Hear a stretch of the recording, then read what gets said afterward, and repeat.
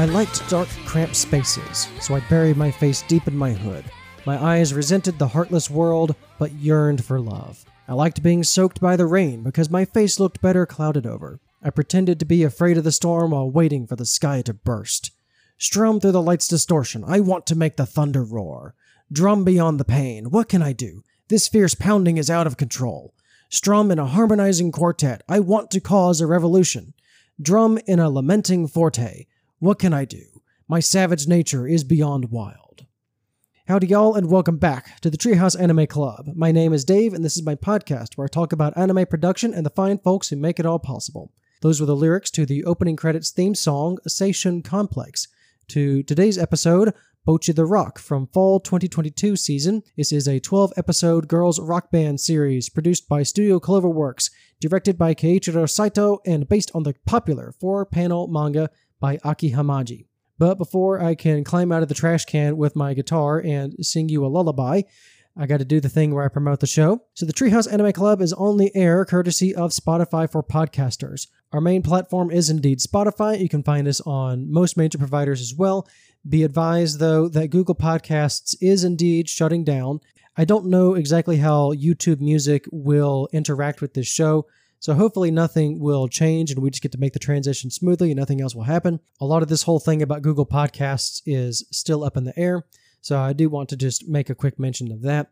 You can stay up to date with the show, plus some extra goodies, by following our Instagram and Threads page at the Treehouse Anime Pod. We also have a free Discord. You can follow the link in the show notes or through our Treehouse Anime Club's Instagram bio page. I would also appreciate it if you left a review from whatever platform you're listening from that supports them. You can also leave comments under each Spotify episode. Again, Good Pods also has a comments feature. And really, any and all engagement really helps the show, but most importantly, I'm glad you decided to make my show about Japanese cartoons part of your day. So as I get into what I've been up to since our last episode, I do have a pretty big announcement regarding the content schedule moving forward for the podcast. The main thing is I'm just going to start moving to once a month, just to monthly episodes, monthly uploads. Twice monthly got to be, frankly, very busy for the kind of show that I'm trying to produce. A lot of my free time was just going straight from work into working on this podcast. And there are a lot of more moving parts to this show versus when I started, which is just more time overall committed to this hobby. And it's really started to pile up, and I just need to scale back in that regard for my own personal health, but also the long-term health of this podcast. But it's not all doom and gloom, because the bulk of my episodes moving forward will be featuring special guests, similar to my Chobits episode with Anime Sakai, but with a twist. The episodes moving forward that feature guests will be in 2 parts. So the first part will, of course, be like this intro and then main topic, and then the second part will be my discussion with my guests, just kind of sitting down, chatting about the show for about an hour and a half. I don't plan to drop these on the same day, but I plan to drop them like close together within at least 3 days of each other. So in terms of the new content drop schedule, I'm generally looking at about the middle of every month. So like the 15th, followed by the episode with my guests, either about 3 days later after that or the weekend, whichever comes soon. So I believe the first time that this is going to be is like starting in March. That being said, real quick about February, you're still getting the co-production and music video Leiji Matsumoto episode. That's still happening. And then beginning in March is going to be the new type of content for the new release schedule.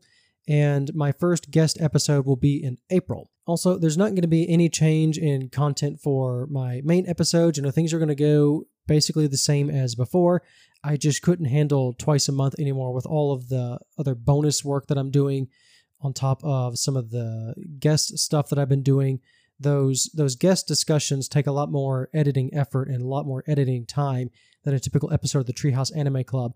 But that is something that's going monthly will be good for the podcast in the long run. I think the quality of the episodes will go up. My guests have all been amazing, and I can actually focus a little bit more on said bonus content and even start trying some ideas that I've been bouncing around but haven't been able to really engage with so far just because of all the time. I've been very busy this month, especially pre-recording a lot of my guest spots to fit into their schedules, what with some various life events. Also, some of them have some trips planned around the time that the episode would drop. So I'm just pre-recording a lot of the discussion work, which means I'm also preloading a lot of my notes. I'm doing a lot of research ahead, like months and months ahead of some of these episodes. So I'm really hitting the grind as much as I can at the back half of January and then going into this month. And I'm essentially just building up a bank of what I can work with. So not every waking moment of my free time is spent on this podcast. I love doing this and I want to continue doing this. And so I really appreciate in advance your patience and understanding. It's going to be a little bit of a adjustment phase going forward. But again, I think this will be much better for the show, for myself as well in the long run.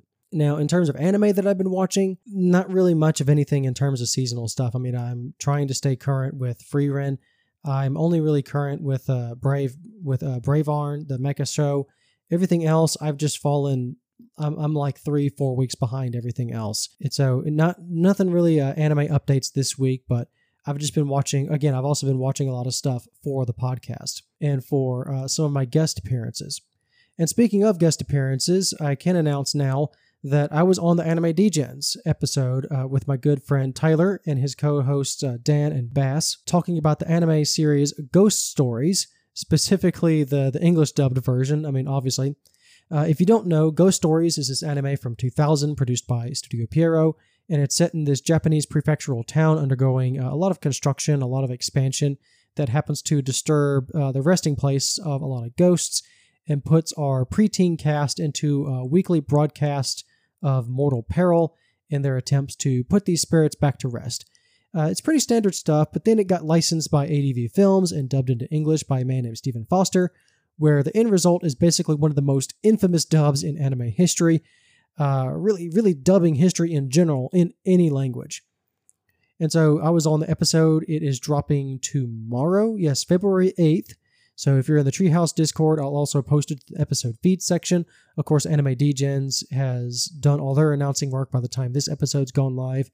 So I had a ton of fun being on their show. We laughed so much, and I can't wait to listen to how that episode turns out. And I'd like to thank Tyler and his co-host for giving me a chance and really just letting me just kind of let me goof off with the boys. It was a nice evening with the boys.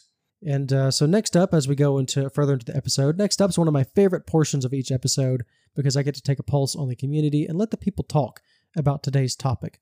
So we're going to transition on over to the listener spotlight. So starting things off, we had 3 comments this week. And so starting us off is Captain Buffalo. He says, I heard somewhere on the internet that this show was pretty good. Watched it while it was still airing, and pretty good is a huge understatement in my opinion. This show is hilarious and was constantly catching me off guard with the animation changes. Basically the epitome of what I look for in a slice of life. Cannot wait for a second season. Sometime soon would be nice. Well, unfortunately, Captain Buff, you're going to have to wait for a compilation film and then a later announcement for season 2. This was quite the surprise hit, both in terms of the season and for Studio Cloverworks itself. But there is definitely going to be a season 2. This show is way too popular for there not to be a season 2, and there is so much more left in the manga to animate as well. They have plenty of material to work with. Our next commenter comes courtesy of another regular on the show, Fallen Snow Kiku, who says, I went into BOCCHI not expecting much. I kind of figured the hype was overblown, and I was getting a little tired of seeing the oh my god, she's literally me kind of memes for months and months before finally sitting down and watching it. And boy, was I happy to eat that crow. If it was a standard show, BOCCHI would have probably been enjoyable but disposable. But it had absolutely no right to go as hard as it did, from the fun music and characters, surprisingly nuanced depiction of social anxiety, and especially the absolute god-tier animation. I'd feel absolutely comfortable calling this one of the top 5 anime of the decade, so far at least. Kiku, that is very well said. I have nothing to add. I mean, that is just about as perfect a summation of the experience of watching this show as you can get between you and Captain Buffalo. And our third commenter, Tyler from the Anime Degens podcast, When BOCCHI was airing in late 2022, I didn't immediately start watching it. I saw the hype from social media after a couple of episodes and decided to pick it up. I'm glad that I did. It easily became a show I looked forward to weekly, and to be honest, if it wasn't in a stacked season, it would have easily been my number one anime. However, we had the first Bleach, The Thousand Year Blood War, Mob Psycho Season 3, Chainsaw Man, Blue Lock, Eminence of Shadow, Spy Family, and probably a few more great shows that I'm forgetting, all of which were extremely well received. But even so, BOCCHI was a top 3 show for me, and that is saying something. A simple slice-of-life anime about an anxious girl, her guitar skills, and her struggles with daily life, and the band was able to match up with all of these heavy hitters and stand out. That's how good BOCCHI is. If you haven't watched it yet, I highly recommend it. The music is great, the humor hits, and the exaggerated emotions are fantastic. Well, actually, motions and emotions are very exaggerated. It's also a very relatable show to a lot of people. Again, Tyler, I have nothing else to add. That was also very well said. Yeah, fall 2022 was just a season of, I get into this a little bit later in the episode, fall 2022 was just absolutely nuts. And BOCCHI the Rock was able to stand out amongst the crowd of all of this. So yeah, absolutely. This was truly a one-of-a-kind series, and I really look forward to the future of this property. So thank you to everyone who wrote in. These were some really very well thought out and in-depth comments. There was a lot of excitement going in the Discord moving up to the BOCCHI episode as well. So it's been a fun couple of weeks ever since this show was announced, this episode was announced. And again, this was I say this for every episode, but this was some of the most fun I've had researching an anime for the episode of this podcast. And let's get into this. Let's do it. Let's do it. BOCCHI the Rock. Let's go.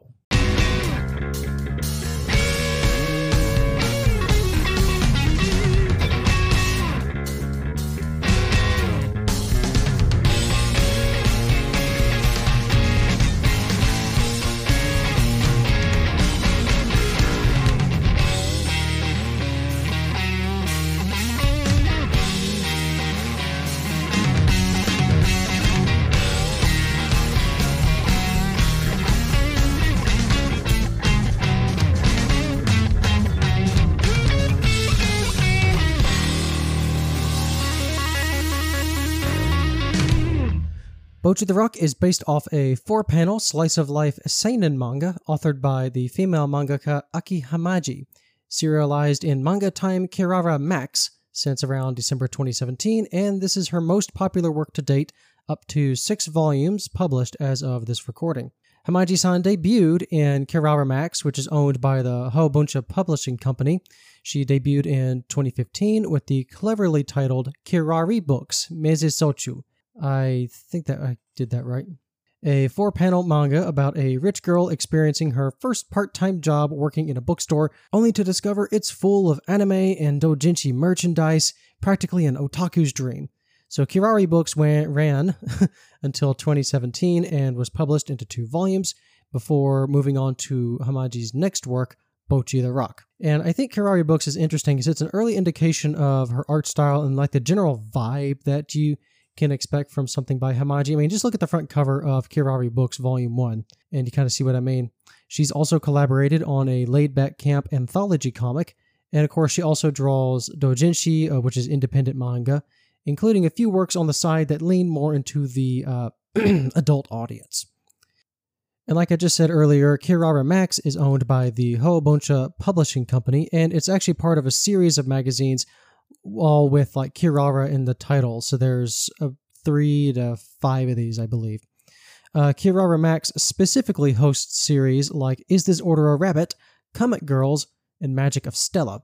Other titles under the larger company umbrella, so like in some of the other magazines, you might recognize some of these titles. Hidamari Sketch, 3 Leaves, 3 Colors, and K-On! This is also the original home for Eurocamp, which is a laid-back camp, until that manga moved online to the Hobuncha's Comic Fuzz app. As again, you may recognize some of these titles as they have anime adaptations. So this whole Kirara series is, even though it's a seinen manga anthology series for the most part, it's known for featuring girls, usually a friends group of 4 or so, doing various group activities and hanging out. Air quotes, cute girls doing cute things. Bocchi the Rock, the manga, is hailed as a revolutionary leap forward in the 4-panel format, as praised by the editor-in-chief of Manga Time, Kirara, so naturally he has some skin in the game saying that.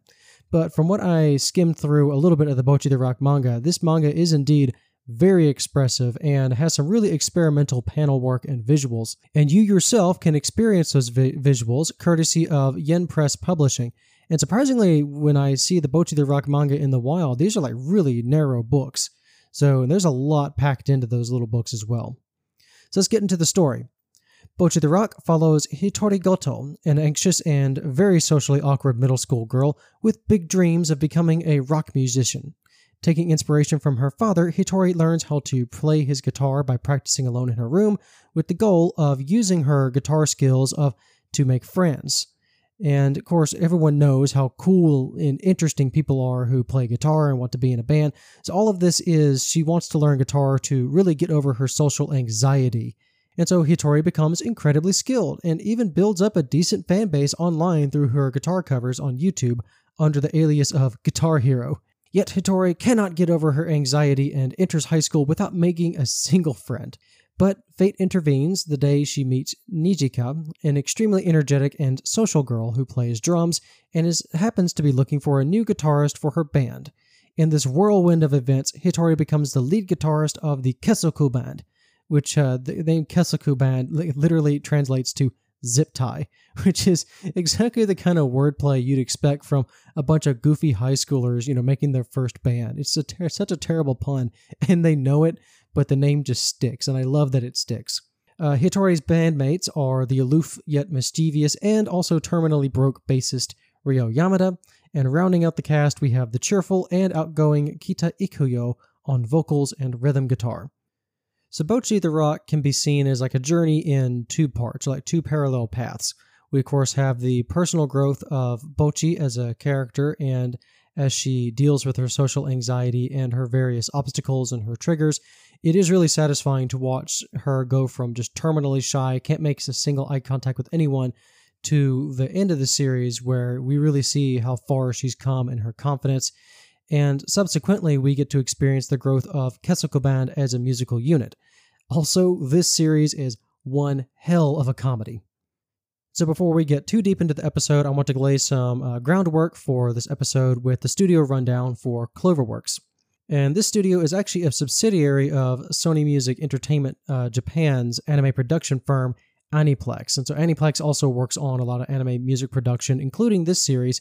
Aniplex also has its own distribution label, but that's also kind of a separate company. Corporations are complicated.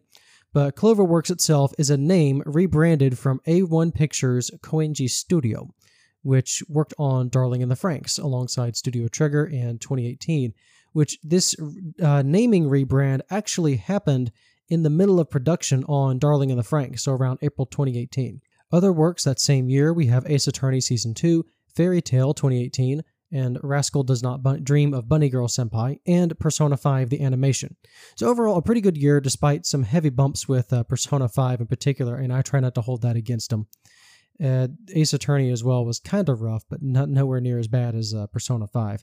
2019, we had the excellent Promised Neverland. They also worked on, at least Season 1, they also worked on several entries across the years on the Fate franchise, so like Fate Grand Order, including spin-offs like Lord L. Mello's Case Files. And also, speaking of 2021, was another standout year for the studio. We had Horimiya in the spring, which is one of the most popular slice-of-life genres that year, but also this was the year of one of the biggest flops in recent memory with The Promised Neverland Season 2. 2022 was also a banner year for the studio. We started off with Akebi's Sailor Uniform and My Dress Up Darling in the winter season. And spring was also strong with the premiere of Spy Family, which was co-produced with Wit Studio. And then we, of course, returned in the fall with Spy Family, and it was opposite of Bocchi the Rock going into that season. And so Cloverworks, by comparison, it has been around for a couple of years, but even the former name studio only has works back to like 2016. So Cloverworks, to me, in my mind, is this very recent studio, but their output has been such that you go through their list of works, it's like, okay, these guys work on a ton of anime. And when I think of Cloverworks, I do tend to think of the slice of life genre first, like with My Dress Up Darling and then Bocchi the Rock and Akebi's Sailor Uniform, those things that I mentioned earlier. But I also think of some incredibly ambitious animation endeavors, also My Dress Up Darling and Bocchi the Rock. Basically, in its short time as Cloverworks, this studio has produced some truly stellar animation. However, they've also been plagued by production issues in the past on some anime series that even started strong and had every indication of being some of the best of the season, only to, go down in flames in some cases, like Darling in the Franxx, Promised Neverland Season 2, but them bungling the adaptation for Persona 5, and another series that will be a kind of a big talking point going into the story of Bocchi the Rock. We also have the legendary flop that was Wonder Egg Priority. That anime started off so incredibly well, only just to bomb halfway through production. It was just known as this legendary production nightmare. All that being said, when Cloverworks manages to finish a project and cross the finish line, it's usually some of the best looking anime of any season it's part of. I mean, Spy Family is incredible. Bocchi the Rock looks amazing. All of their Fate work looks good. And again, the Promised Neverland Season 1, extremely compelling. When they hit, they hit. So I am going to go a little bit out of sequence than usual from past episodes because our story actually begins somewhere around the proposal phase for Bocchi the Rock. And it really begins in a way with the character designer and the chief animation director on Bocchi the Rock, Karorira, which is an alias of Kiyoki Rikuta, but all their credits and interviews refer to the alias. So Karorira, for all intents and purposes, this is the person. And they are a big fan of the Bocchi manga since the very first volume, practically the first chapter. The characters and their dynamic on top of the cute art style and its comedic yet welcoming atmosphere is just something he really expresses a lot of appreciation for. So he reached out to Cloverworks animation producer Shota Umehara about a potential anime project. So Karorira actually reached out asking, hey, could we possibly do something with BOCCHI? And as it so happened, when Umehara made an inquiry with his boss, he learned that Aniplex had already submitted a proposal to Cloverworks about making a BOCCHI anime. So of course, Karorira begs to be on the project, like literally runs to his desk, draws up the characters for how he would put them into animation, and he got the job. And to talk a little bit about the animation producer Shota Umehara, who was kind of the big leader on putting this staff together, I do want to give a brief shout out to him because I don't usually talk about the producers on the show because yes, they are creatively involved with the projects, but these are folks who mostly deal with logistics and the people with the money rather than direct creative input unless it's passing on mandates from like some of the stakeholders. This is a very top level generic explanation for an exceedingly complex task, but basically as an animation producer, Umehara's job is to, quote, assemble the Avengers, so to speak, as well as being on the team to kind of help gather the budget and then assign salaries for the people who are going to work on the project. So one detail to remember, just like any entertainment industry, when you're in the producer's role, it's who you know that makes a lot of difference when it comes to finding work. And so to talk briefly about Umehara's career,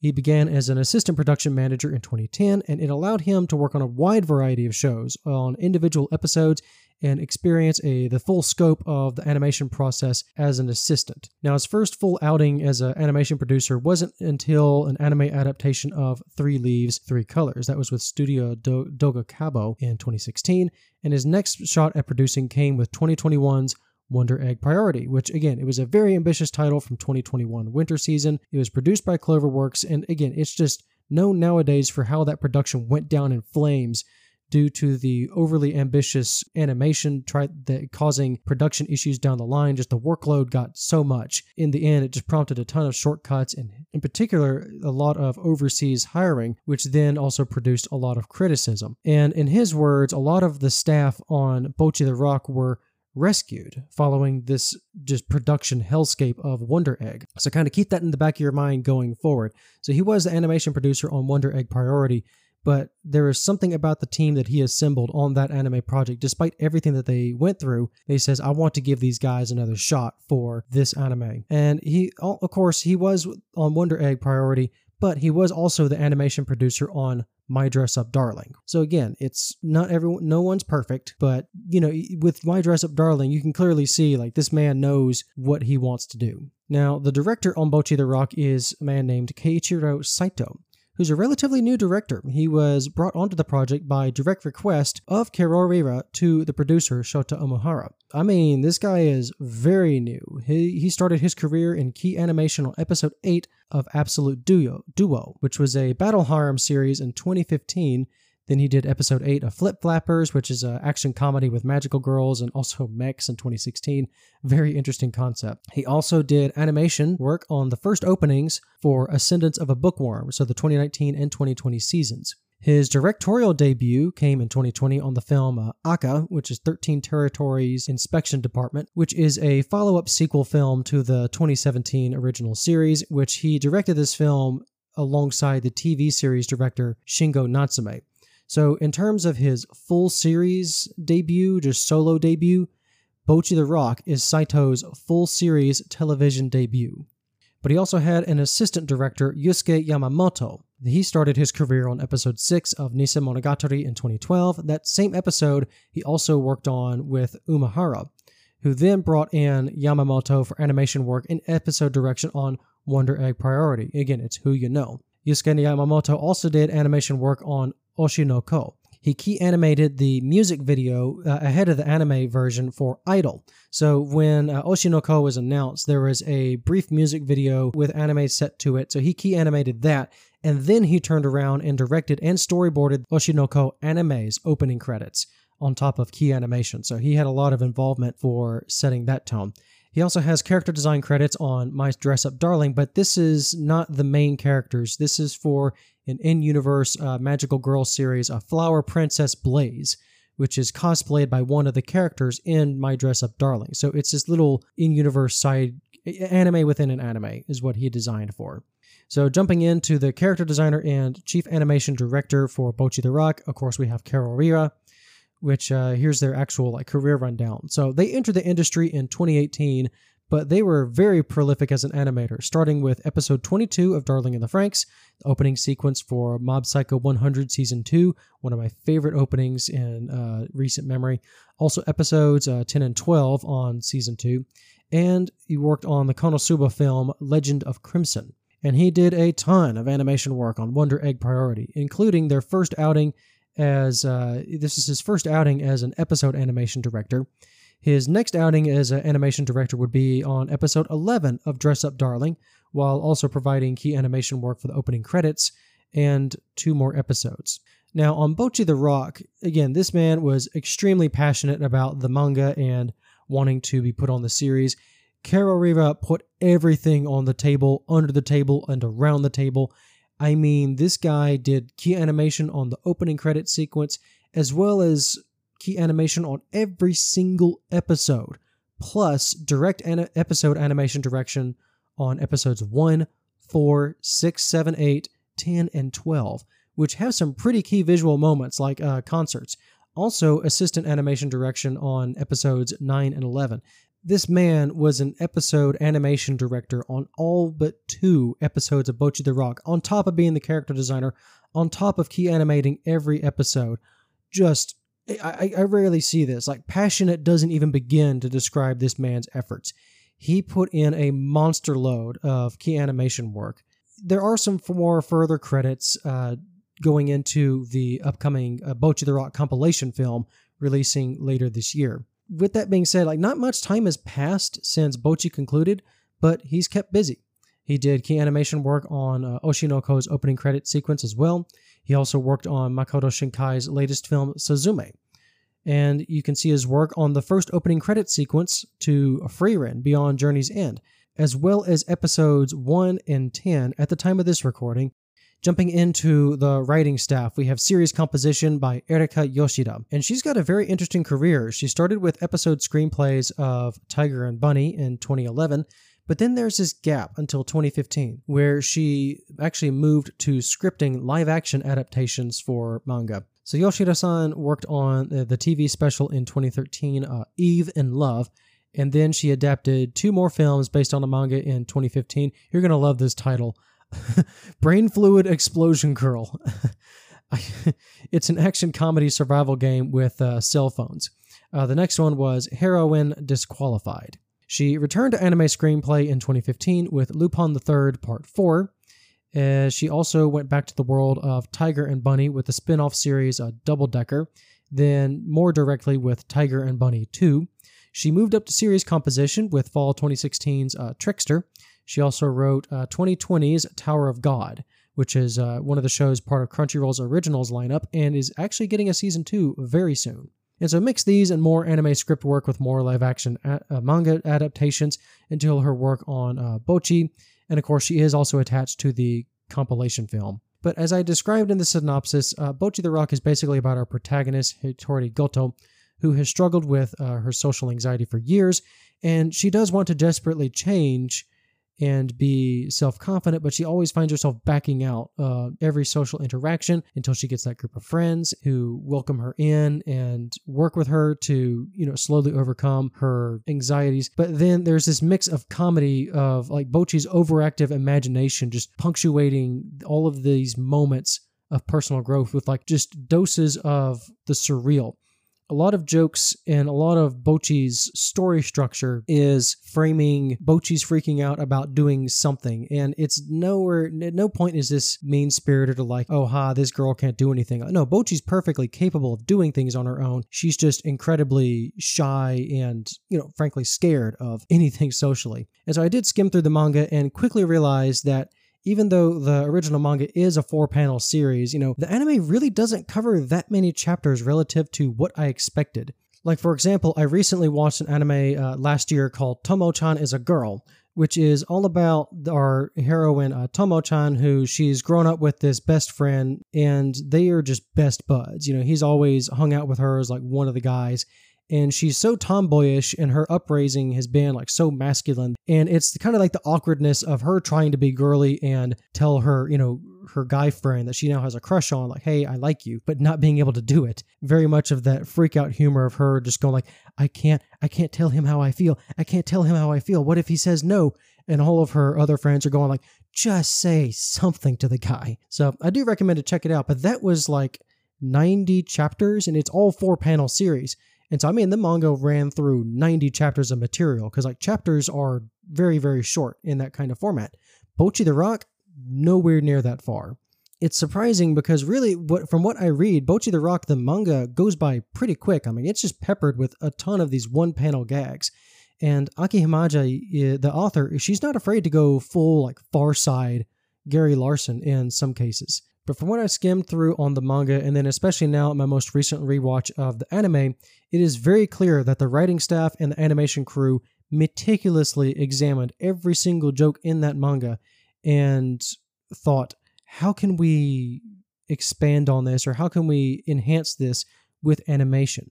And their solution was, frankly, just go nuts. If Aki Himaji was unafraid to be creative with her panel work and just outright break through her panel work, then we shouldn't be afraid to do things outside the box either. And so just a few early examples of what I'm talking about. Like BOCCHI the Rock is strewn, like just littered with animation gags. We have paper cutouts against an animated background, outright claymation. You even have a moment of where BOCCHI gets turned into a low poly 3D model and smashes into a bunch of bricks. Multiple instances of live action, like someone doing shaky cam work, and then there's a puppet outside. Even a moment where BOCCHI's emotions are akin to like popping a balloon with a pin, and it makes this cute boop sound. Again, there's a straight up footage of actual dams with location cards set to pleasant violin music. There's so many animation and anime references as well to previous works, and so I'm saving a couple of my favorites for the review roundups. And there's also a couple of illustrations by the manga artist Aki Himaji. I think I even saw actual manga panels creep up in this show at times. Like really, anything goes. And there's just a real freedom to the movement of animation. Now, the BOCCHI's bandmates are mostly on model, but so there's some episodes where BOCCHI is just, frankly, just her character model can only be described as abstract art for most of the episode, or like half or more of the episode. It can get pretty wild. And couple that with the voice actresses and their performances to really sell the comedy that I'll get to in a minute.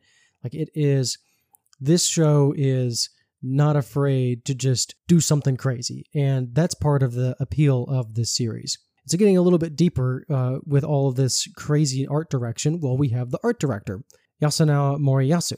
So like many art directors we've covered, Moriyasu-san also started as a background artist.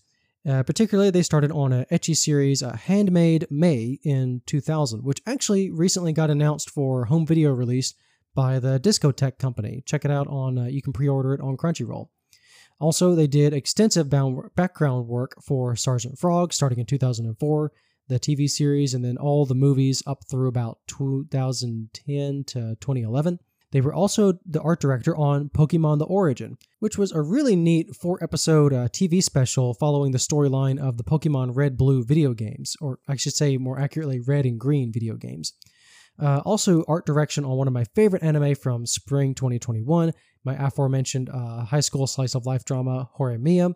They also followed up with Akebi Sailor Uniform in winter of 2022, and that directly precedes work on Bocchi the Rock. We also have the color design, the color work by Asuka Yokata, also the color designer from Akebi Sailor Uniform as well as Horimiya. So again, just a lot of folks who work on the same things. And earlier than those is her work on the fall 2018 Rascal Does Not Dream of Bunny Girl Senpai. So yeah, it's a weird title, but it also makes perfect sense once you watch the show. It's really a heartfelt high school drama series.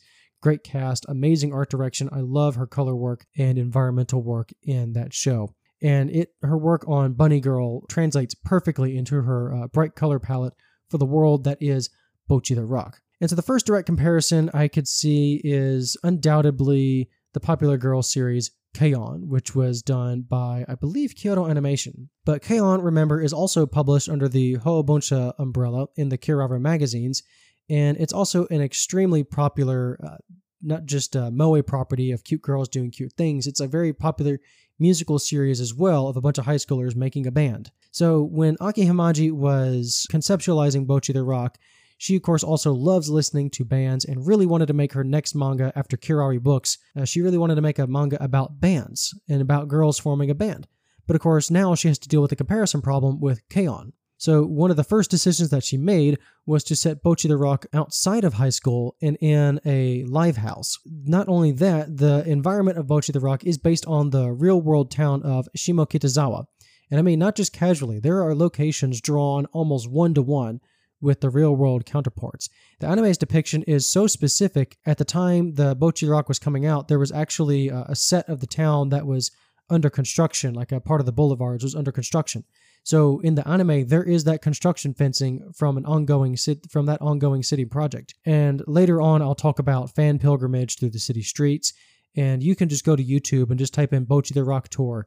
YouTube is stuffed with walking videos set to anime comparisons. I mean, it's literally like a one-to-one. It is very interesting. And also, when I'm talking about some of the concert sets kind of coming up, we have to talk about a credit that doesn't come up very often, but I wanted to mention the motion capture director, Yuta Ninomi. She works for a computer graphics studio, EXCA, which was also involved in producing Weathering with You, as well as assistance on the CG anime series from last year, Kamirabi. That was God App, which famously had Yoko Taro of Nier and Nier Automata attached to that as one of the concept planners. Studio EXCA also processed the motion capture footage for Bocchi the Rock into computer graphics for the series under the motion capture producer Sumie Sato. But basically, putting this with art direction, when it comes to not just the animation flourishes, we also have to talk about the musical numbers being the concerts, which are like the big highlight pieces of Bocchi the Rock. There's a lot of complex, for lack of a better term, a lot of complex camera work. You have characters animating as well to the actual music being played. So I mean like the actual strums of the guitar and where the person's hand would go to produce the notes. And even on the drum set with Nijika, they animated all of that. And so what they did is, for the big concert performances, it's a lot of animation work with a ton of detail. And so the motion capture is used as the basis, first off, for the animation references. Also, there are some shots where the girls are entirely CG, though at the time, unless you're really looking for it, and probably just unless someone tells you, these are extremely well blended between this and the 2D animation. It's a very clever blending and tricking of the eyes. And the only time you might really notice the CG is when you get the wider shots of all the band members on stage performing at once. That is extremely complex animation. So yeah, that is done in CG, and they basically had performers on a stage motion capturing for all of the music. So it is, when you do have the rare concert in Bocchi the Rock, it is really incredible to see. And on top of this, we have a very unique credit, which is the animation training supervisor, being the role of Yuichi Oka. And he's trained new animation animators at Cloverworks beginning in 2022.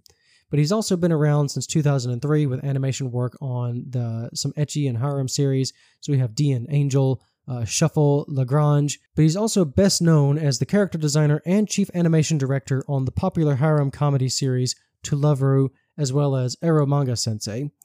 Design work and experience that smoothly transitions into bringing the characters and training the animators to bring Bocchi the Rock to life on screen. And so he actually started this supervision role in 2022 with Akebi's sailor uniform, and then he moved on to Bocchi. Other shows credited to him as a training supervisor are also Spy Family, so again, that was Cloverworks and Studio Wit co-producing, as well as the Fate Grand Order memorial movie. And on top of being a very experimental show, Bocchi the Rock was one of those series that was really supposed to be like this big training platform for a lot of new talent at Cloverworks. So yes, while Bocchi the Rock certainly has a lot of really experimental and frankly fun and funny animation flourishes, a lot of the show is also a very hangout-heavy show, talking-heavy show. There is a very big difference between like one episode being entirely focused on jokes, another one being focused all on hanging out, and then you have the more like big isolated moments of the concerts and the musicals. Going into the music, we have Tomoki Kikuya. So starting in 2007, we have compositions for Hidamari Sketch and return for all of those myriad sequels through the years. And looking through the credits, it's also composed for a lot of shows revolving around like harem comedies or like girls hanging out. So you have everything from more like the romance series like Princess Lover and Cat Planet Cuties to the more girls hanging out, The Wasteful Days of High School Girls, and Girlish Number.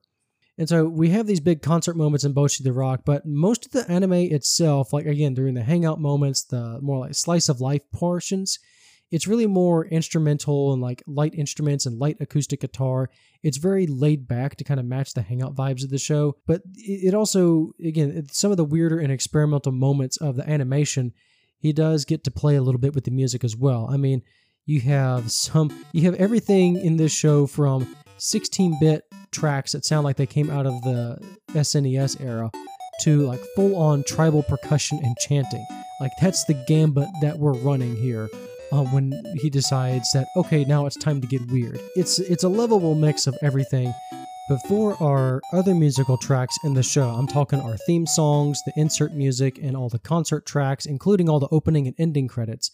We have an interesting credit here with all the vocals being attributed to Kesoku Band. Well, isn't that supposed to be the name of the in-universe band for Bocchi the Rock? Well, it's also the name given to the collaboration of sorts of the 4 voice actresses who voice our characters. So it is unique, and it's not done terribly often, but it's not quite as rare as it might seem, because a fair number of voice actresses are, more multi-talented with also singing and acting experiences in their relative companies. The voice actors typically take on singing roles in anime focused on music, especially if their characters are singers in the show, with a couple of exceptions. This is not the rule, but if you have a voice actress who can do their voice and also sing as that character, it's a win-win. Another fun detail for the musically inclined, the Kesoku Band's instrumentality actually feels accurate to the band's skill level within the show. It's something that is kind of hard to tell because in some of the earlier performances, it's usually Bocchi or someone else running an inner monologue over the music, so it makes it kind of hard to tell. And also, these tracks are, of course, cleaned up in their full professional versions for the official soundtrack. But there's something about it that when the girls aren't confident in their playing, like during their first concert especially, we can definitely feel it, or at least I can feel it. And it's not just from the girl's expression, and again, that inner monologue. There's something off about the music, and you can feel the mistakes being made. I really appreciate that kind of attention to detail. And another attention to detail that I also appreciate, and this kind of goes into the more art direction side, but I did want to talk about, since I'm already talking about bands, I wanted to make mention that the manga for Bocchi the Rock features, every chapter opening features homages to popular band album covers. The author, Aki Hamaji, draws a reference to a popular band album with Bocchi the Rock characters, and it's always very cute. And so the anime leans into these homages as well. Walls in this world are just practically plastered with posters of band album jokes and like some kind of rock. Of course, it is Japanese band specific, so a lot of the references for me just go straight over my head in terms of album covers. But for the Japanese audiences, it's kind of a, oh, I know that one. You also have other jokes peppered in, such as the Beatles bob cut to poke fun at trends of popular musicians, because it's also a kind of the short cropped hairstyle is also a very popular haircut for various artists. So it's kind of poking fun at design and fashion trends. You also have jokes of like, well, how do we make a cool, like, what's a picture that really screams band like? Well, what if we stand in an alleyway with our instruments and scowl? And then Nijika's going like, well, what about me? I'm the drummer. So what, you want me to scowl and hold my drumsticks? Like, I'll look stupid. So it's all of this and just so many other jokes that are peppered in with the show. It's a crucial piece to the identity of Bocchi the Rock. Also, the episode titles are in references to one particular band that I'll get into in a minute, Asian Kung Fu Generation. Getting a little bit deeper, we have the opening credits, Seishun Complex, the one that I played at the beginning of this episode, if you'll recall. Then we have 4 ending credit sequences. Now, the first 3 songs cover about 3 to 4 episodes each, and from what I can hear, I believe each song features a different voice actress singing. The credits for each song just say Kesuku Band on vocals, because in Universe, we only have really 2 vocalists, or really 1 vocalist for the band, but I think the ending credits themes are for the other actresses who don't typically have singing roles in the show. As well as the 4th and final ending credits theme is specifically episode 12, and it's a cover of Rock and Roll, Morning Light Falls on You, from the band Asian Kung Fu Generation. And so the manga author, Aki Hamaji, this is her favorite band. And this is far from the only reference to Asian Kung Fu Generation.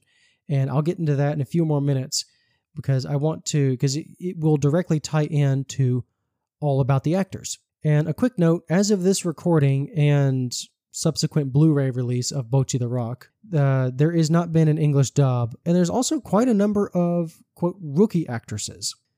So first off, we have Hitori Goto, or nicknamed Bocchi. She is the lead guitarist. And Bocchi's nickname actually happens pretty early in the show, like after their first performance with Ryo and Nijika, and they're kind of talking about how it went.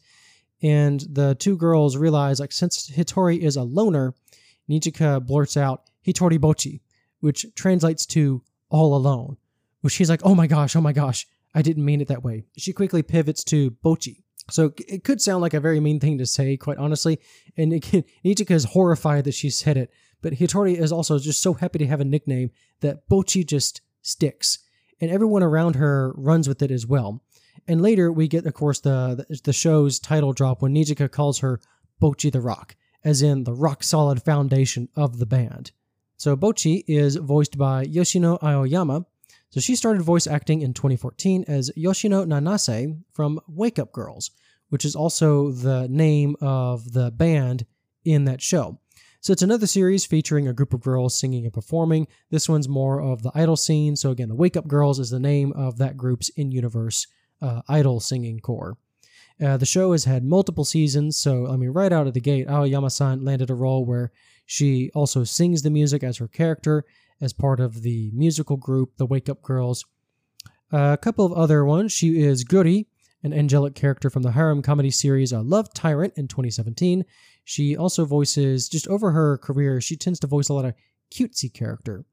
And she is currently voicing a character named Ururu in an isekai series, The Wrong Way to Use Healing Magic.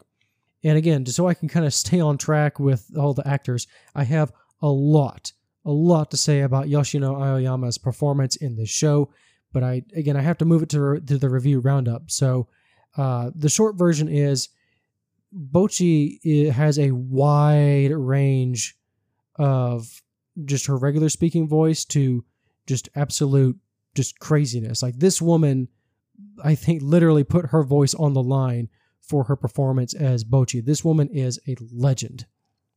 But moving on to our next character, we have Nijika Ijichi.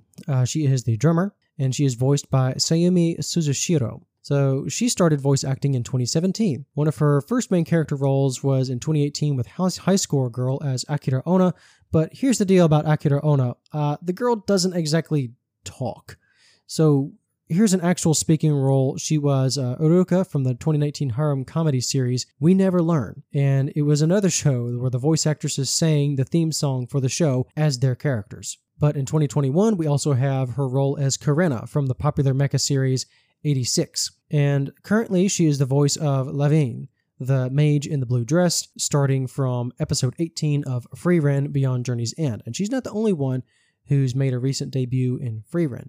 Our next character is Ikuyo Kita, the lead vocals and backup guitar. So another bit of wordplay here, because Ikuyo Kita, actually, a fun fact about her, she hates her name because it can be read as a pun that basically says, like, I'm here, let's go, which is also hilarious because that is basically her personality at face value. Kita is an extrovert to the extreme. She is so incredibly social, often described as having an overwhelming positive aura that characters refer to as her Kita aura. And her Kita aura is so bright and overpowering that basically when she gets an idea in her head, she's like, oh, can we do this, please? Like, no one can say no to this girl. And to BOCCHI in particular, Kita is like literally like bright as the sun. BOCCHI cannot make eye contact or anywhere around. Like, it's literally blinding. Ikuyo is voiced by Ikumi Hasegawa. She started her career in 2016 and has worked on a lot of side and background characters, but some of her really big major roles that I really want to highlight is the main heroine from the mecha series 86, Vladilena Miliz. So that was a really big breakout role for her. We also have Decimi, or the Reaper Princess, from 2022's Love After World Domination. Basically think of that one as a Power Rangers parody, but the Red Ranger and one of the villainesses are secretly dating, and so they have to keep it on the download from both of their co-workers. So I think it was a cute show. And getting back to Frieren, Hasegawa is voicing a character named Ubel, who's the black-haired, sinister mage, again, from that exam arc starting around episode 18. And on top of her role in Frieren, Hasegawa is also currently voicing the main character, Rishi Weitzner, of Seventh Time Loop Villainous. That's one of those latest several trapped in a dating game isekai that we find the shoujo genre languishing in. But from what I can tell, she's doing a pretty good job, or the show's pretty good. She's doing a good job regardless, but I think I'm hearing good things about this show. For what it's worth, I do want to end on a good note with Hasegawa's excellent performance as Kita. She perfectly sells this character's overly positive and outgoing nature, but it's also, there's a bit of nuance to this character as Kita begins to quickly recognize that she needs to tone it down a bit over the course of the show. And of the four girls, Kita is the one of the most in danger of becoming typecast into just being the cheerful Genki girl. And so I really do have to hand it to the writers and Hasegawa's enthusiastic but also measured performance to give the depth that is needed to this kind of character. And then we have Ryo Yamada on bass guitar and backup vocals. She is voiced by Saku Mizuno, and she's the newest actress of the crew, and this girl is one interesting fish. As in, she loves to fish. Like she has a YouTube channel. Her YouTube avatar is her eating a fish. Multiple sources have her entertainment debut, air quotes, in 2018 when she started said YouTube channel to post videos of her singing. She's also quite a gamer. She's even a member of the Voice Actors Esports Club. I did not know this was a thing, but yes, it is a thing. And so, yeah, I did check out her YouTube channel, and while she isn't terribly active, like no daily or weekly uploads or anything like that, she mostly streams video games, and then you can still find her voice covers from like 5 years ago on there. So her actual voice acting debut came in 2021 as Rena Hananoi from the musical series Selection Project, which is all about a bunch of girls trying out to be a next idol group. And so, again, the voice cast sang the theme songs. And she got this role because of her notoriety with the musical covers that she would do. And she pitched herself as a singer. And at the same time as Bocchi the Rock, another show was airing in which she was the main character, Ryo Jisetsu from Raven of the Inner Palace. But getting back to her performance as Ryo, Ryo is a mess. Rio is also kind of my spirit animal. She's the quiet introvert of the group, and that's how she likes it. She likes being alone. And also out of the four girls, she is the most hardcore rock geek, and she knows like all the bands. And particularly she loves indie bands that no one else knows about. And Rio has actually been in a band before and just happened to burn out or leave because of creative differences before joining Nijika's band. And so at first glance, you kind of look and it's like, okay, this girl just kind of looks jaded and bored. But then we get to the fun part of why Rio is just such a mess. First off, we have the running gag of just her constantly being broke despite having very rich parents.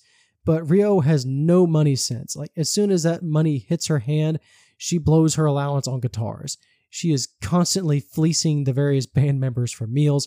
On top of that, she's also got this checked out deadpan delivery, which makes her seem mature, but it's the exact opposite. She always comes across as like smart and knowledgeable, but she flunks all of her tests. She has no real trivia knowledge outside of just really niche bands. She's also just a little troll. Like she loves playing these jokes on these little jokes on all the other band members, or devising these harebrained schemes just to put them out in the air and see how the other girls will react. So naturally, BOCCHI's antics and doing these little things of like prodding BOCCHI sometimes is like an endless source of amusement for Rio. There's one crucial detail I've saved for the end of this portion, because I've already talked about Asian Kung Fu Generation a couple of times now, but the last names for all the girls of Kessoku line up directly with the names of the members for Asian Kung Fu Generation. And so just really quick, they are an alternative rock band formed in Yokohama in 1996, and it's still going. They've maintained these same four members as well. So on vocals, we have Masafumi Goto. We also have the drummer Kiyoshi Ijichi, so this is the direct with Nijika, the drummer. We have lead guitarist and backing vocals on Kensuke Kita. So again, Ikuyo Kita is for Kensuke Kita. And then we have bassist and backing vocals Takahiro Yamada. And so Asian Kung Fu Generation is a very, very well-known anime band and just band in general. They have a number of influences stemming from the Western punk scene and alternative rock in conjunction with their rise through their local indie rock scene. Their songs are typically pretty fast-paced. They got a strong rhythm core, throaty vocals, some wicked guitar riffs. They've got this distinct flair, and of course they've been very successful in their time. Like, think about it. These guys are knocking on the door of 30 years together as a band, the same four members. They have obviously been doing something right. So, of course, this being an anime podcast, I'm going to start talking about their anime covers. And for some of us who are my age, this will be a nice trip down memory lane, because anime work started around 2002 with Haruka Kanata, the second opening credits theme to Naruto. And they came back for Shippuden as well with Blood Circulator. You have Rewrite in 2004, which was the last opening credits theme for the original run of Full Metal Alchemist. This is actually the first time I actually heard their music, and it just blew me away. And then I later heard it with After Dark, the seventh opening to Bleach. And one of my favorites in more recent, well, air quotes recent, this is also kind of running on like 8 years since this came out, but I love their opening song, Ray Ray, for the time travel murder mystery series, Erased. And so a little bit more recently, like 2021, they did 2 songs for the My Hero Academia World Heroes Mission movie. Those songs were Empathy and then Flowers. They've done some work with Masaki Yuasa as well. They did the opening credits to Tatami Galaxy in 2010, plus songs for the sequel film, The Night is Short, Walk On Girl. And most recently, the opening song for Yojuan Time Machine Blues, that one directed by Shingo Natsume, but also in the Tatami Galaxy continuity, I guess. And I do have one more character real quick before I want to highlight before we move on, because while this is truly a show about the 4 girls of Kessoku, there is one other character that I want to talk about who also gets any kind of significant amount of screen time, and she's also received her very own spin-off manga. And this character's name is Kikuri Hiroi, everyone's favorite deadbeat drunk bassist from the in-universe band Sick Hack, which is built as a psychedelic indie rock band with 3 members, and all of their last names are shared with the real-world band 88 Casio Junrei. And so we only see these other 2 characters briefly in like one episode, but even then, we get to see kind of what this band, what Sick Hack is all about. And even this brief performance is something that I would love to see more of in animation. Kikuri shows up in episode 6, and she's just a complete drunken mess lying in the street when BOCCHI happens upon her and nurses her back to health. And then, without giving away too much, Kikuri is a mentor figure of sorts for BOCCHI, as well as a role model and, of course, an anti-role model. In fact, one of my favorite jokes, also just one of the most dark and depressing and drawn-out gags in the show, is a result of a conversation that BOCCHI has with Kikuri, where BOCCHI just imagines this horribly dark future if she continues down the path that Kikuri is. It is just comedy gold, and it is like also just so sad and depressing at the same time. Kikuri is voiced by Sayaka Senbongi.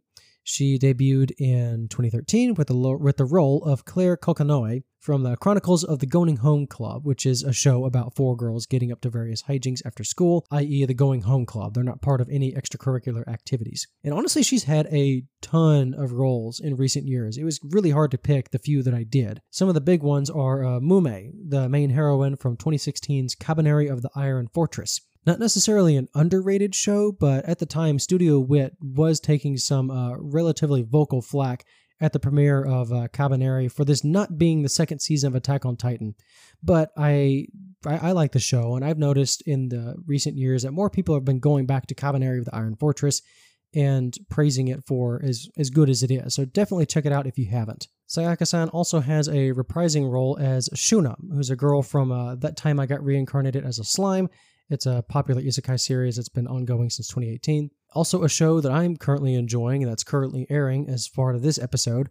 Sayaka-san voices the half-elf mage Marcel from Delicious in Dungeon. You can find that one on Netflix.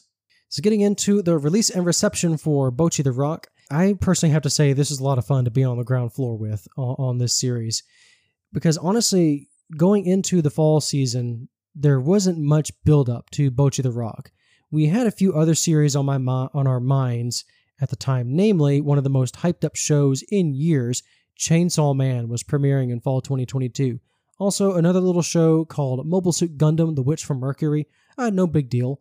Also, the premiere of Spy Family, which happened earlier in spring 2022, and so Spy Family was returning for fall. Also, don't forget Mob Psycho 100 Season 3, like the finale to Mob Psycho 100.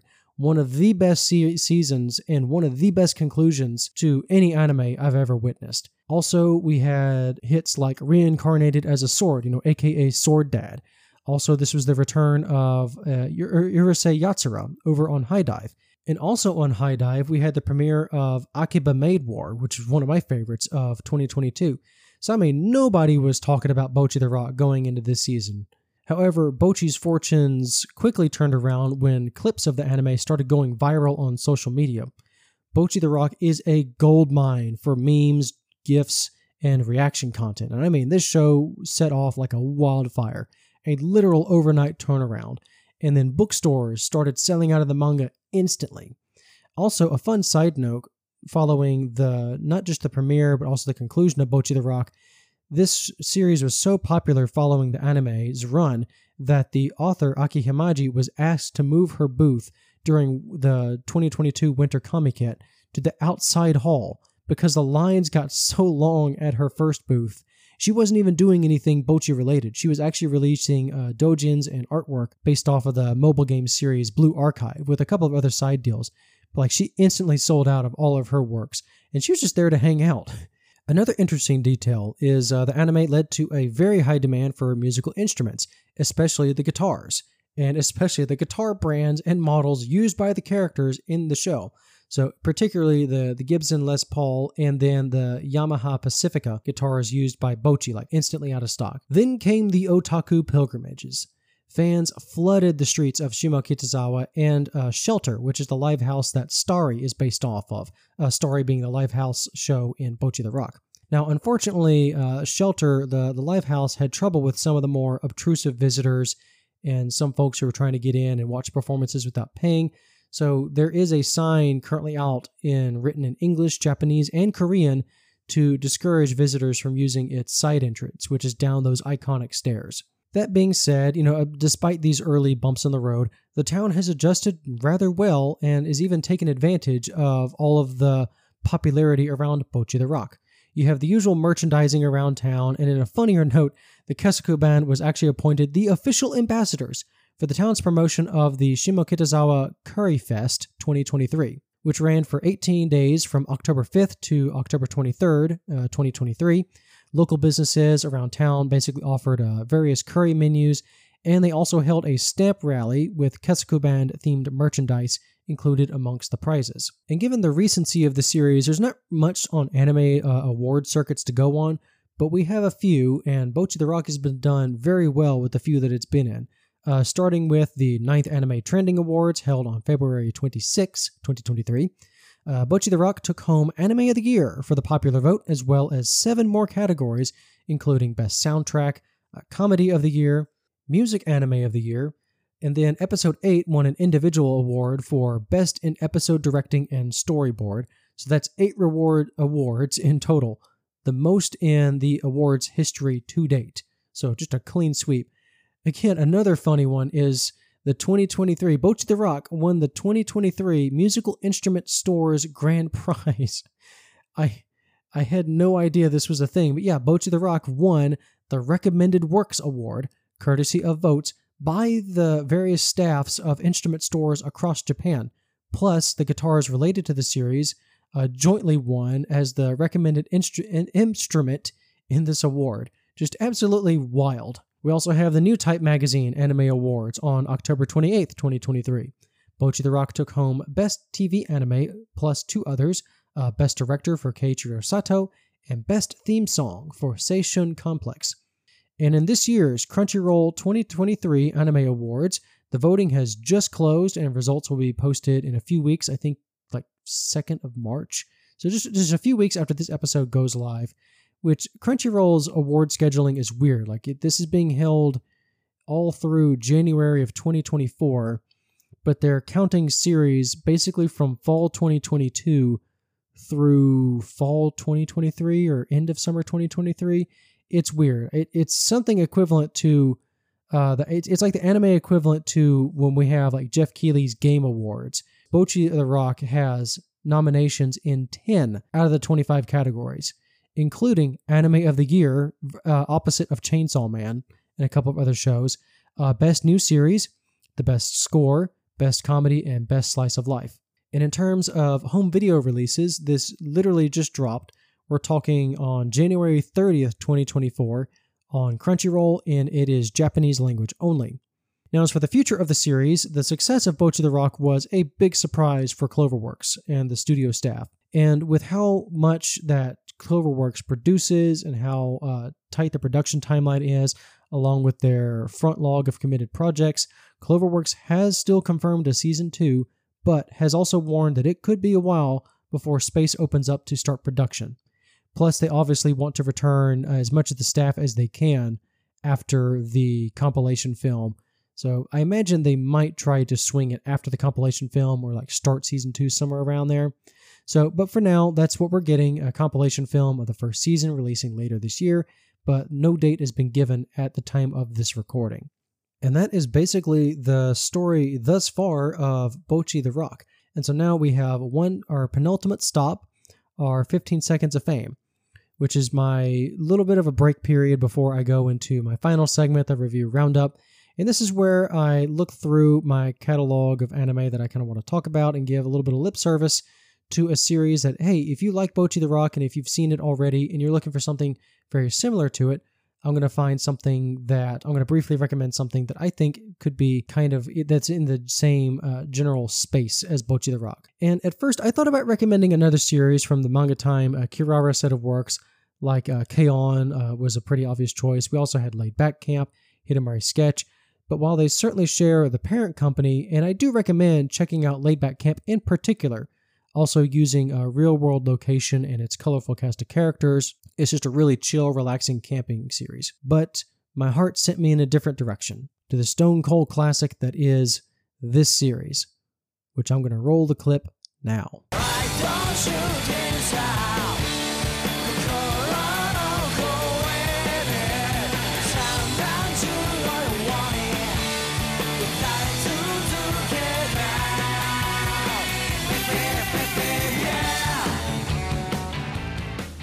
So for those who didn't get this in like the first second of that guitar hitting, this is Furikuri, a 6-episode OVA music coming-of-age series produced by studios Gainax and Production IG, directed by Kazuyo Tsurumaki.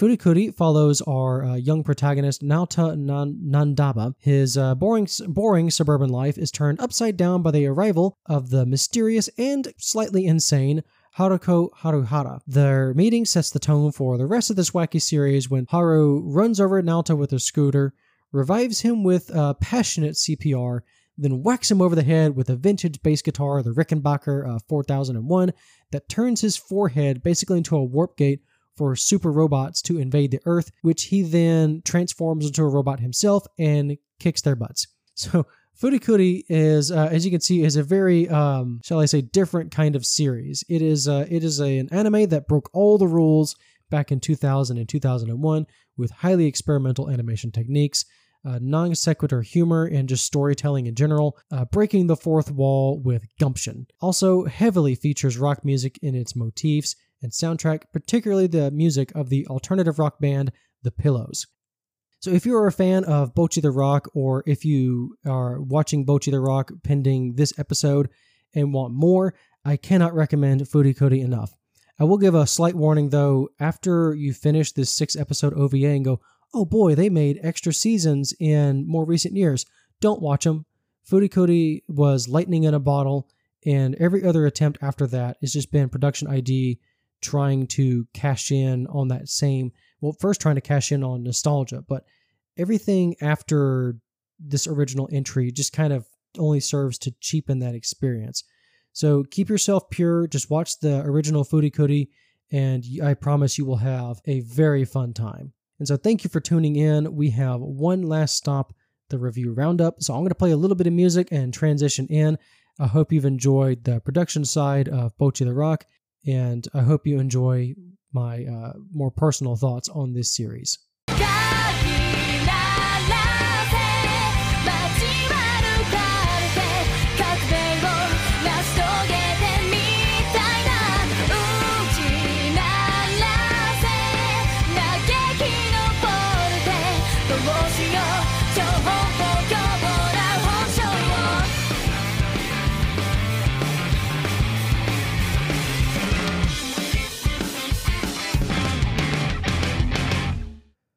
Okay, I think you guys understand that, yes, I love BOCCHI the Rock. I love this show. It is smart, it is hilarious, but most importantly, it is a heartfelt story that I think is handled very well and feels relatable to a lot of people. And I myself can relate to BOCCHI, both in the show and as the character. As growing up as a kid, I moved around relatively often, often enough to where we would get used to a spot and then it'd be time to move to another town. So I always had that feeling of being the new kid, or kind of just being on the outside, even with some of my closest friends. I wasn't one of those kids who grew up with this other kid. They had their childhood friends, and then I was the friend that, I was always the new friend. And I am very well familiar with that crushing weight of denial socially, or even worse, the fear of denial, or feeling that maybe someone's just going to say no and then I'll never make a friend during my time at this school or at this town. It's a very real feeling, and it's like a crushing weight, almost like a ton of bricks on my chest. And so, yeah, it was kind of hard growing up like that. And as I did, around junior high, I really started to notice just kind of how out of touch my social skills were as well, just from my earlier times of growing up. And, I had friends at school and church and in Boy Scouts and these very structured environments. But where I was actually living was either a little bit out in the country or kind of on the other side of town. So it wasn't like I ever walked to a friend's house just to hang out. I literally never did that until high school, until I was 15. I'd never walked to a friend's house in the neighborhood. Couple that with sometimes we didn't know just how long we were staying in a neighborhood or in an area. It was literally a year-by-year basis. And in high school especially, I had a very hard time adjusting to my new environment. And especially with this kind of school and the kind of groups that were there, it was a lot of kids who had literally grown up together from kindergarten, and now they are here in high school. And so my high school was very cliquey. And so like BOCCHI, I was just constantly afraid of meeting new people or trying to integrate myself into existing friend groups. And I was like, well, maybe I need to change myself. And I was very desperate to change myself. And at times I hated who I was and how cowardly I was being. Just go over and talk to that person. What's stopping you? Like, everything's stopping me. And even when I did get to my, this story, of course, has a happy ending because I did get a group of friends and they were very supportive. And this is something that social anxiety is something that I didn't get through this alone. Also like BOCCHI, I needed this friend group, and it was a very supportive group at that. And I find ourselves very fortunate in that regard. So this is how I relate to BOCCHI. I never had quite the imagination that she does, or the just, all the weirdness in the animation. I don't think I have the power to quite break the fourth wall like BOCCHI does. But what I really do appreciate about this series from that aspect of it is BOCCHI's growth felt very natural in this series. We're starting from literally cannot make eye contact or really speak her mind. She's always whispering and she's quiet and always quavering in her speech. And by the end of the show, she's been in multiple situations where, for instance, she's working part-time at the Live House. At Starry, she's been serving and interacting with the customers on top of performing in front of crowds of people to both positive and negative reception. And a real nice piece of advice that Kikuri gives BOCCHI in episode 6, I think, or it could have been episode 7, where BOCCHI is still having trouble making eye contact with her audience. These are a bunch of strangers. I don't know these people. Kikuri says, look, the audience is not your enemy. These people on the street want you to succeed as much as you do. So just have fun with it. Put on a show. If you're going to, especially if you're going to charge people money for a ticket, you deserve to put on the best show that you can. But just have fun. They want you to have fun. They're here to support you. So there's nothing really to worry about. And it's language like that. It is encouragement like that BOCCHI really needs and that she gets throughout the show. Her growth is natural, but still, there are moments where she has these lessons that she's learned, but now it's time to put it into practice. Because there are moments in the show where, or I should say, like these small moments of crises where both BOCCHI and the band, they have to step it up. Everything is on their shoulders, and it's real satisfying to watch both the band and, of course, to watch BOCCHI step up and get the confidence because she took that leap. There was no time to second guess or there's no time to back away. It's do or die. And BOCCHI, time and again, steps up to the plate. As Nijika calls her, she is the rock-solid foundation of the band, BOCCHI the Rock. And there is a clear and genuine chemistry with this band, and it is very clear in the voice cast. Every character also gets to have their goofy moments, especially in the back half of the show where we get to see Kita and Nijika and Ryo all have their own little BOCCHI-like freakout moments as they themselves are drawn into BOCCHI's fantasies or her moments, or again, they have their own little imagination moments. These are all teenage girls. They all are all awkward. They're all figuring this out themselves. They all have their own journeys, but it is still funny to watch them both like get used to BOCCHI's imaginations and kind of like, hey, come on, come back to earth, BOCCHI, but then to get dragged into the fantasy all Inception-like. So it is a new dynamic, and it's consistently funny dynamic to their group as a band. Of course, the banter is amazing. I love the chemistry in the voice cast. And again, I did say I was going to reflect on Yoshino Aoyama's performance as BOCCHI, because the best way I can describe her performance is like sometimes it's just inhuman. And I'm not talking about her scream from episode 4 where BOCCHI is glitching out of the Matrix. Yes, that was actually her screaming, of course, aided by the glitching noises. But like this character's range goes from the cutesy and quiet to just complete nuclear meltdown in the snap of the finger. There are sentences that Aoyama-san belts out that go through like 5 different emotional states in a matter of words. And this may sound weird for me to say in this next bit, but I also just love how she can make little startled noises. BOCCHI is always being snuck up on or taken by surprise, or again, when she's snapped out of her own little world. It's all this. It's just the vocal range that she puts on is truly wild, and it's something that I thought about including. It'd be a little hard because it's all the languages in Japanese, but you can just go on YouTube and just type in BOCCHI out of context, if you've seen the show. And of course, if you've seen the show, you know what I'm talking about. If you haven't seen the show, you could probably do BOCCHI out of the context, or again, just watch the first episode. Like, just watch this show and experience the craziness that is the voice cast of BOCCHI the Rock. Everything just, it's so fun.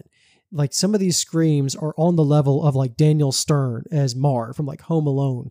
And that kind of gets to the point of what I said earlier, is like BOCCHI is just all about, BOCCHI the Rock is all about fun.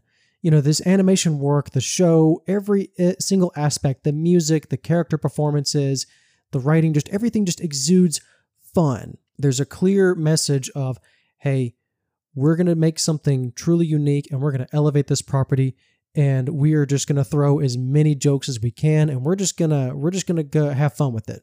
In a way, this reminds me a lot of Who Framed Roger Rabbit. And I'm reading this book called Pulling a Rabbit Out of a Hat by Ross Anderson, where basically the animation process for Who Framed Roger Rabbit was this monumental, like Herculean task, days and days of just overtime and just the constant grind.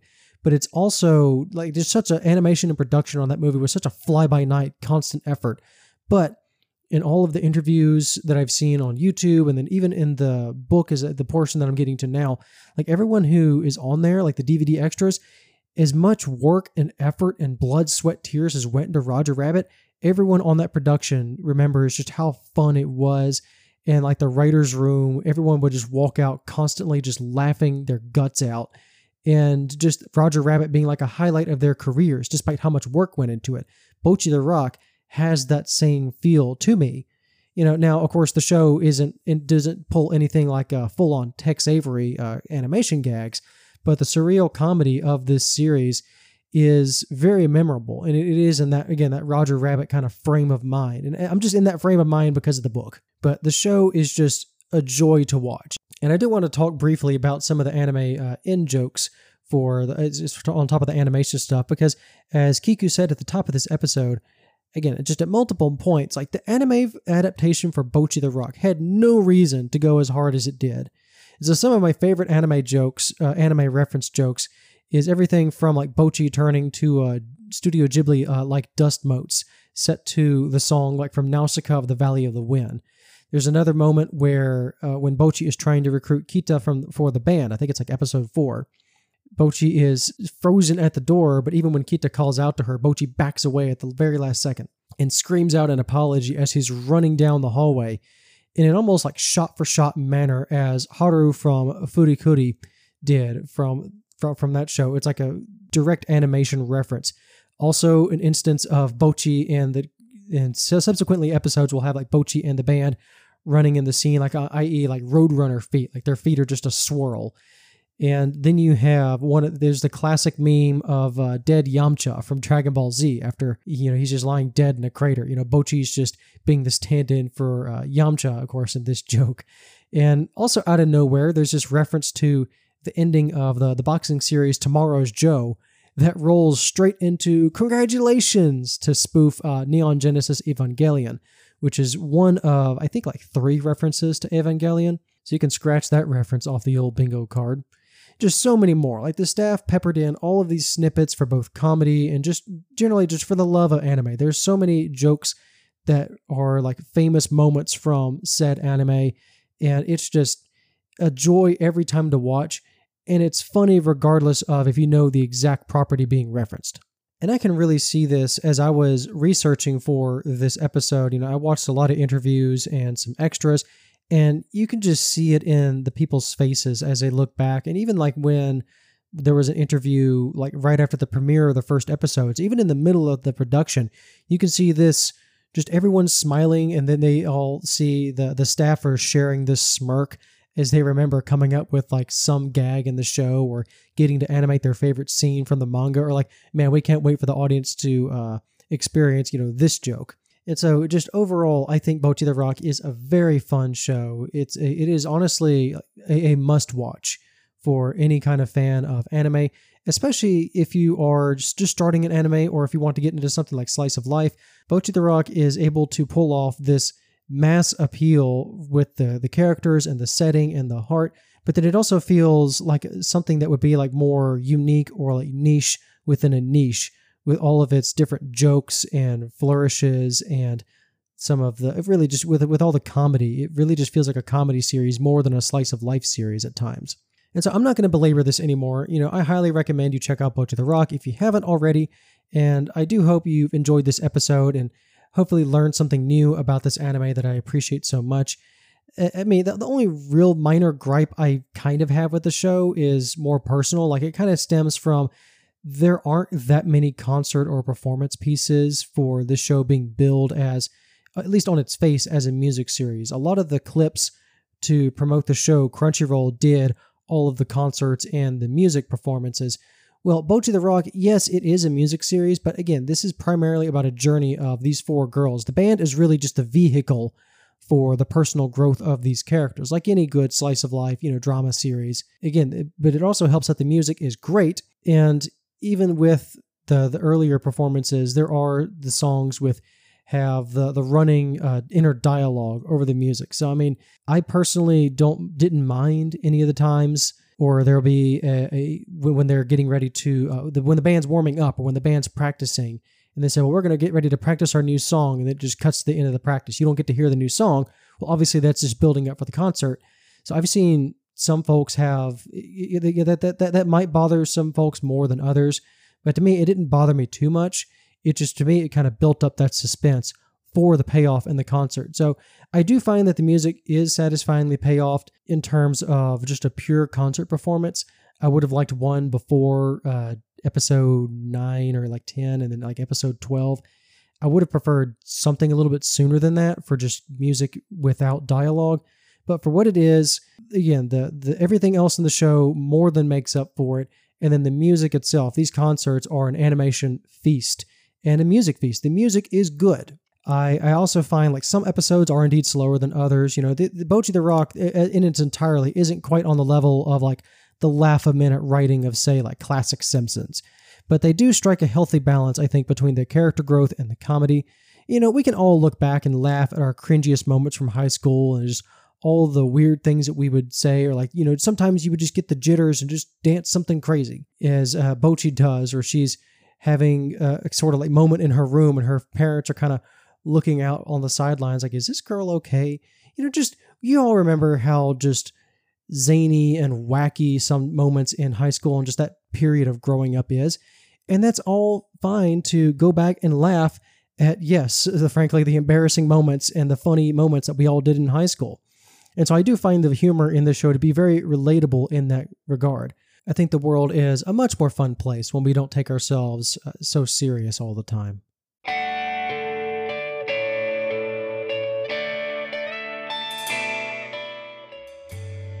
Once again, thank you so much for listening. I would appreciate it if you left a comment in the comment section, either on Spotify or wherever you're listening from. Tell me what you think of the show. I love reading all the feedback.